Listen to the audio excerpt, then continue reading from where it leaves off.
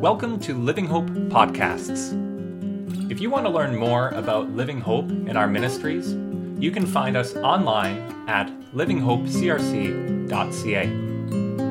We hope you appreciate today's message. Well, thank you, Auntie Tammy, for that, for the wonderful storytelling as well as the great visuals there. We're going to be focusing in at the tail end of that story, that image of the bow in the clouds for today. So I invite you to take out your Bibles and turn to Genesis chapter 9. The story, or this section of the story, begins in chapter 8, but we're actually going to pick up at verse 7. We're reading 7 to 17, verses 7 to 17 in chapter 9, and we're continuing in our series, What Sort of Story Is This?, where we look at some of the stories in Genesis 1 to 11, and we look at what do these stories mean? What did they mean to the first hearers, but also what do they mean for us today? What do they teach us about who God is and who we are? Before we turn to God's word, let's turn to God in prayer. Holy Spirit, you inspired these words of Scripture, you guide the words of the message, and you transform us. Triune God, we thank you for your word to us. May it deepen our faith, comfort us, and challenge us, so that we may grow in our love for you and for each other. In the name of Jesus, through the power of the Holy Spirit, we pray. Amen.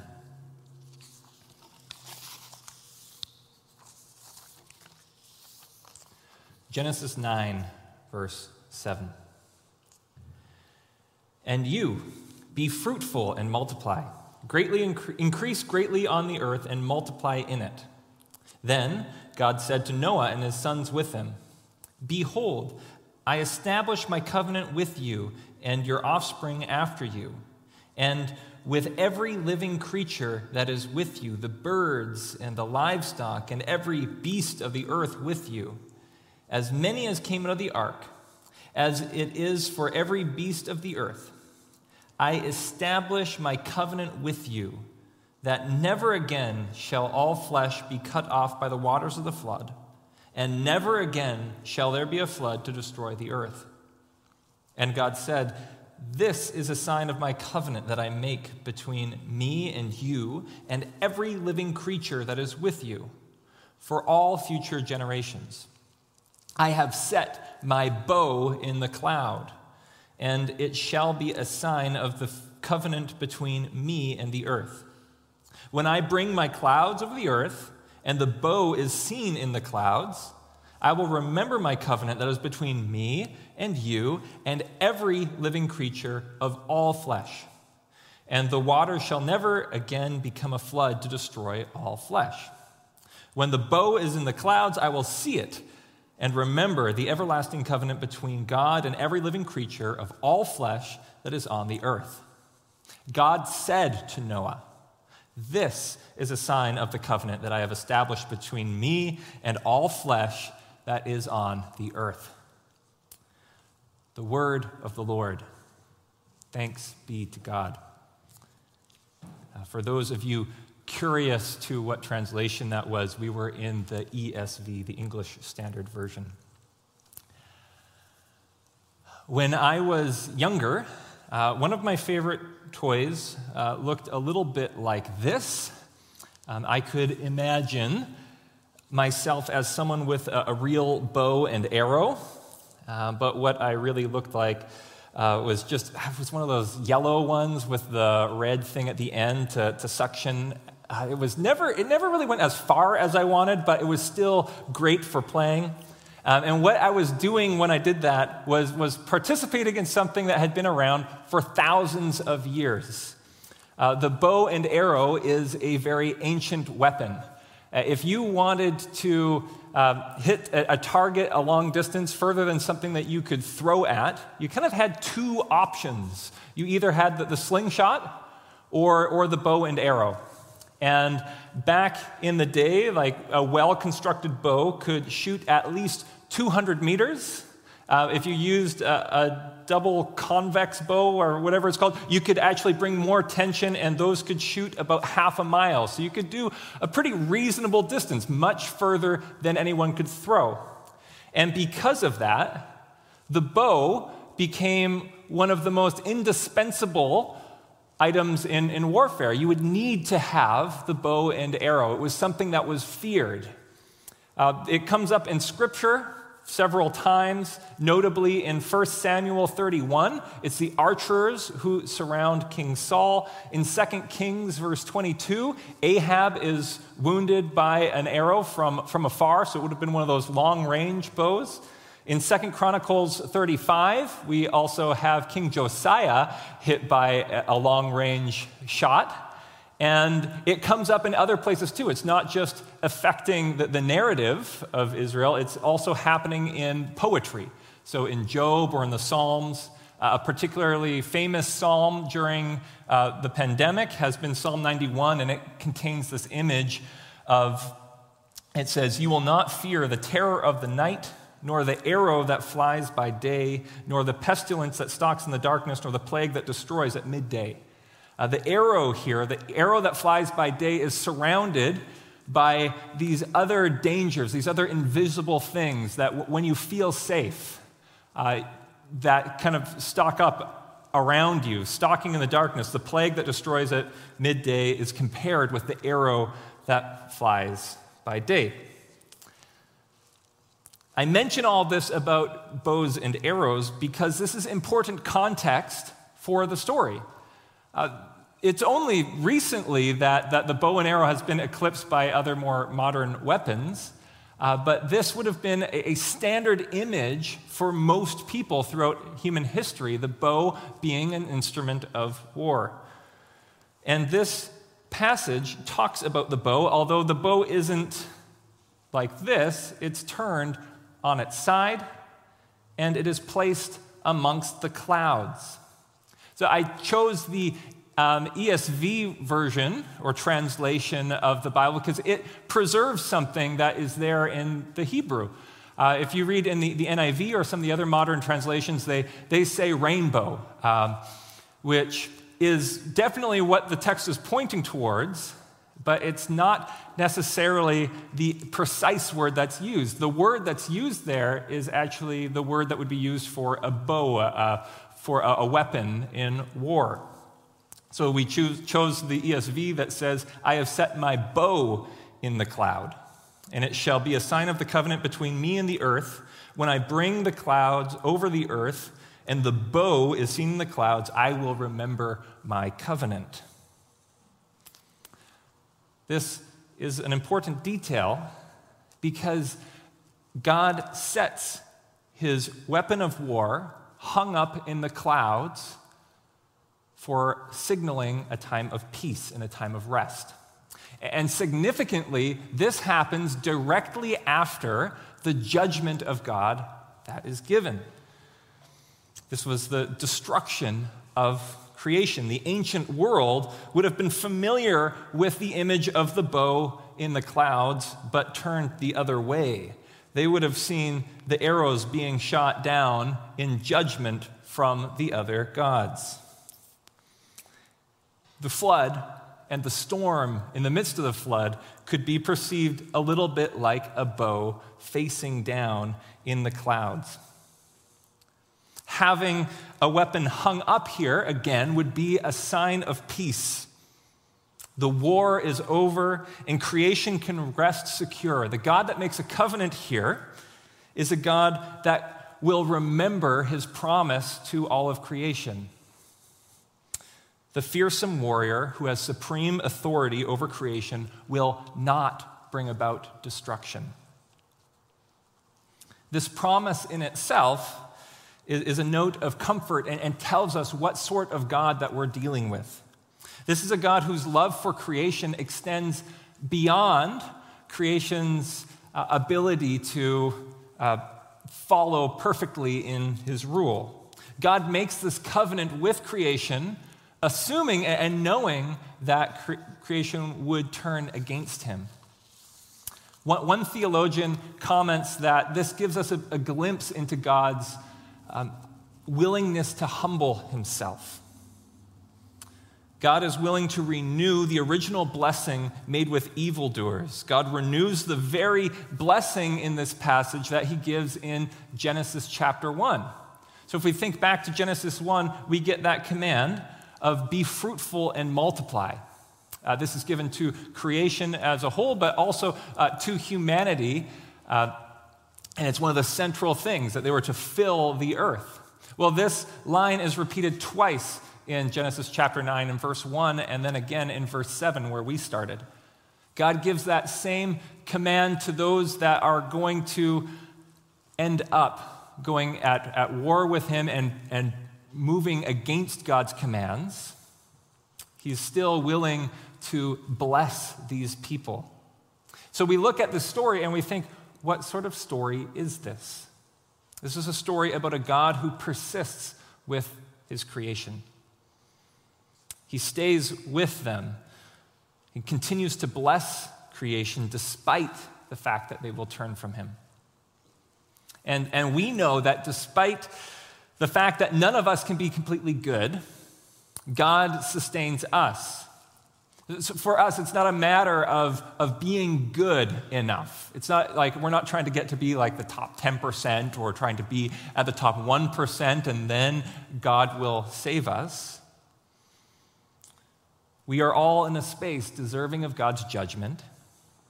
And yet here we have a promise of God putting away his bow of judgment, not bringing it on creation as creation deserves. And as Christians, we recall that this is our God. We have a God who is persistent with us, a God who does not abandon us on our first mistake or second mistake. Here we have God saying, regardless of how bad it gets, I will stick with you through it all. I will eventually bring my rescue. And this fits into our understanding of our world today. This fits into our understanding of who we are. There is nothing that you could do to prevent this God from sustaining his love for you.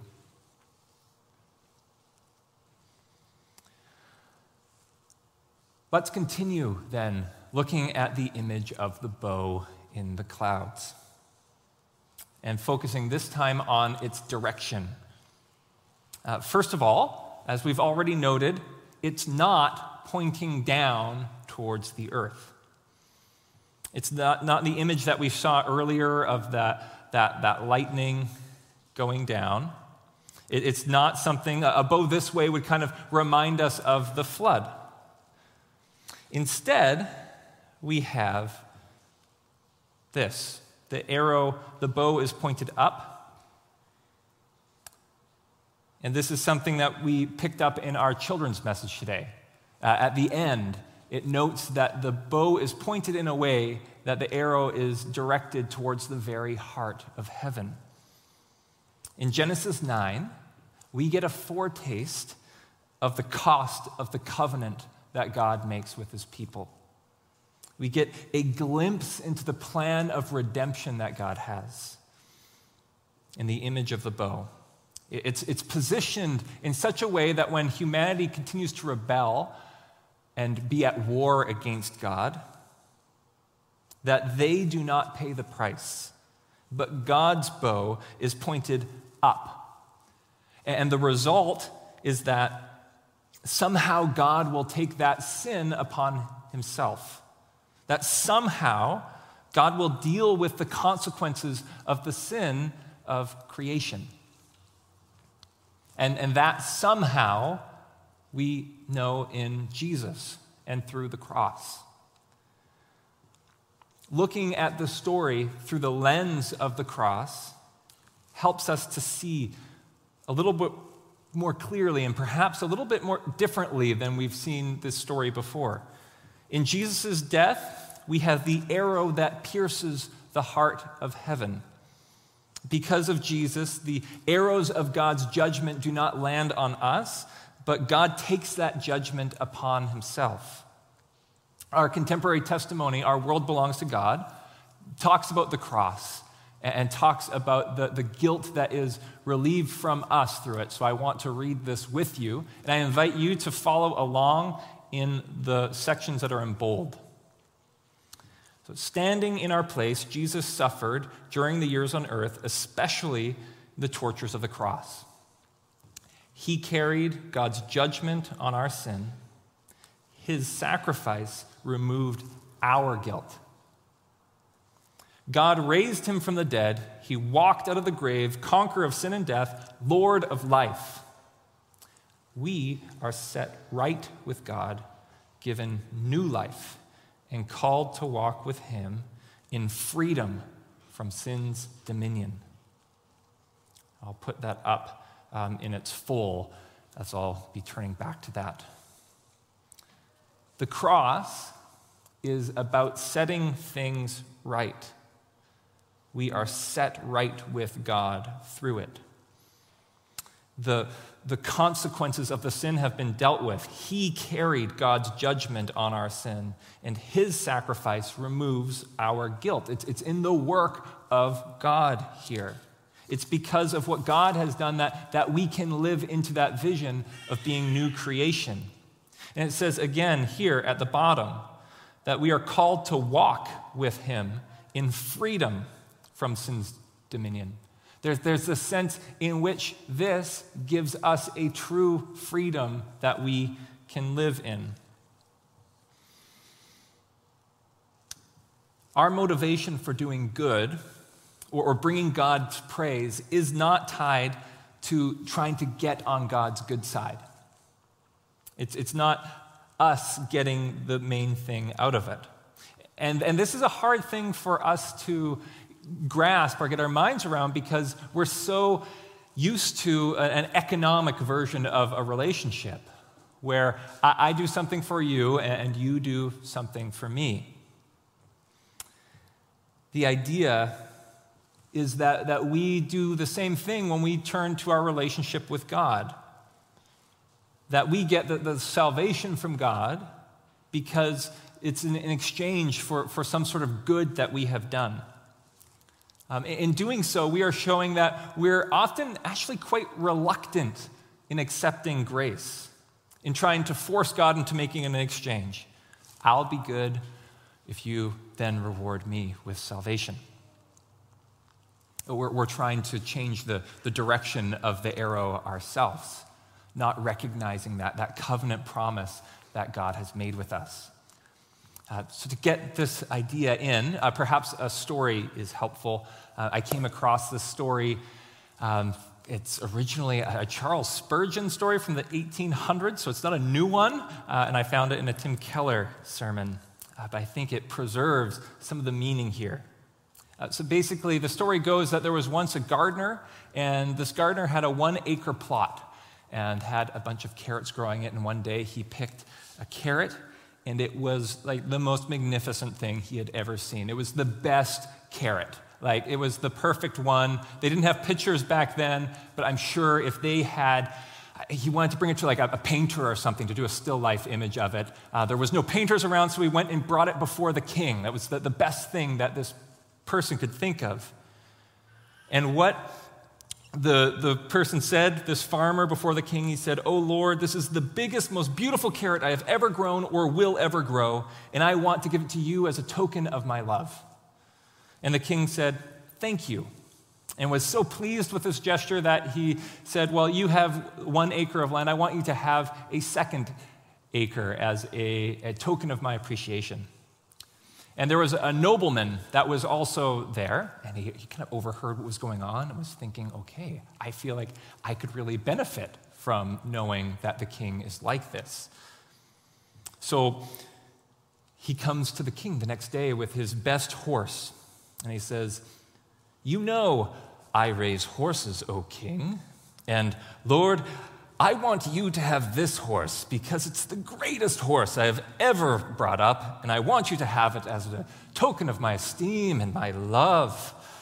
And the king, seeing what was happening, said thank you and walked away with the horse. When they asked afterwards why they were treated differently, the king responded that the farmer was giving the object to him, the the king responded, the farmer was giving it to me, whereas the nobleman was giving for himself. The nobleman wasn't really presenting the king with something. There was more presenting something to get something in exchange, to get something back for it.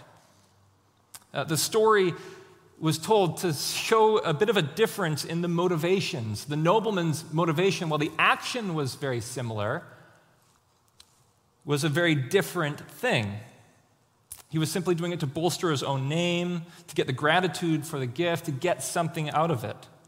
And sometimes in our service for God, we can do the same thing. Our service towards God, we can think if we act well, we can get something out of this. We easily forget that the gift is already given, that we're invited to actually respond out of freedom for what God has done for us. We don't need to pay for the arrow, that has already been taken care of through Jesus.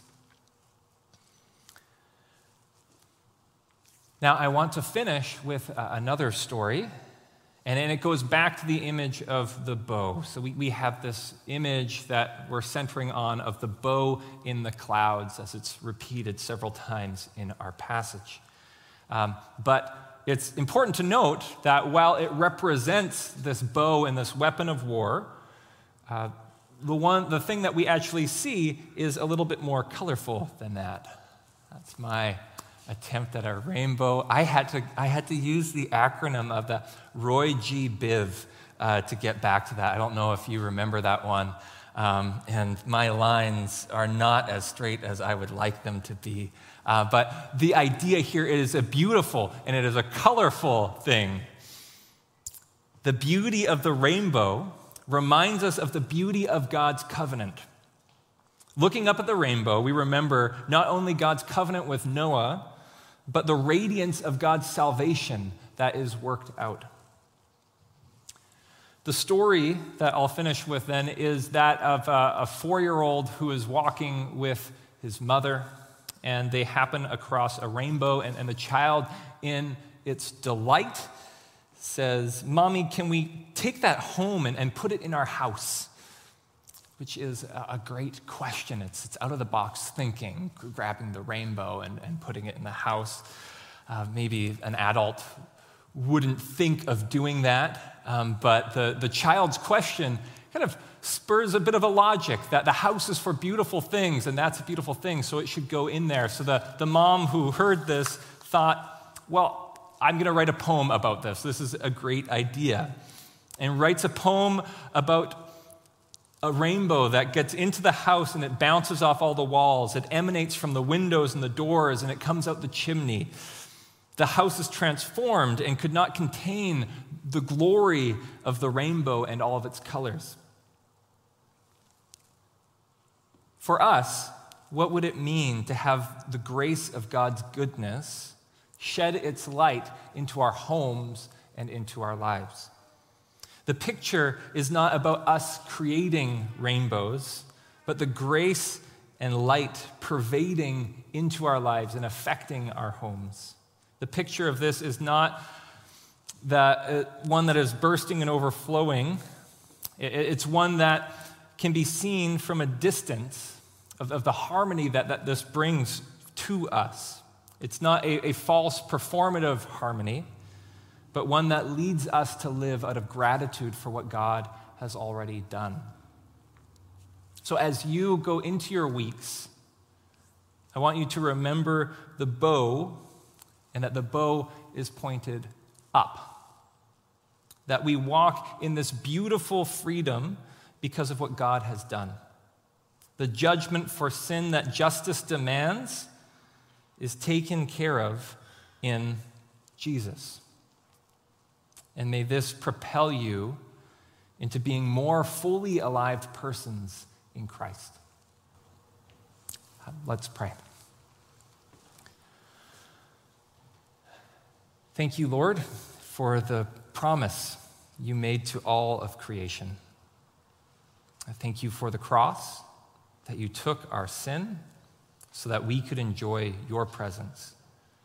May we live in ways that are free from performance and the need to prove ourselves, where we learn to live out of gratitude before you. Amen.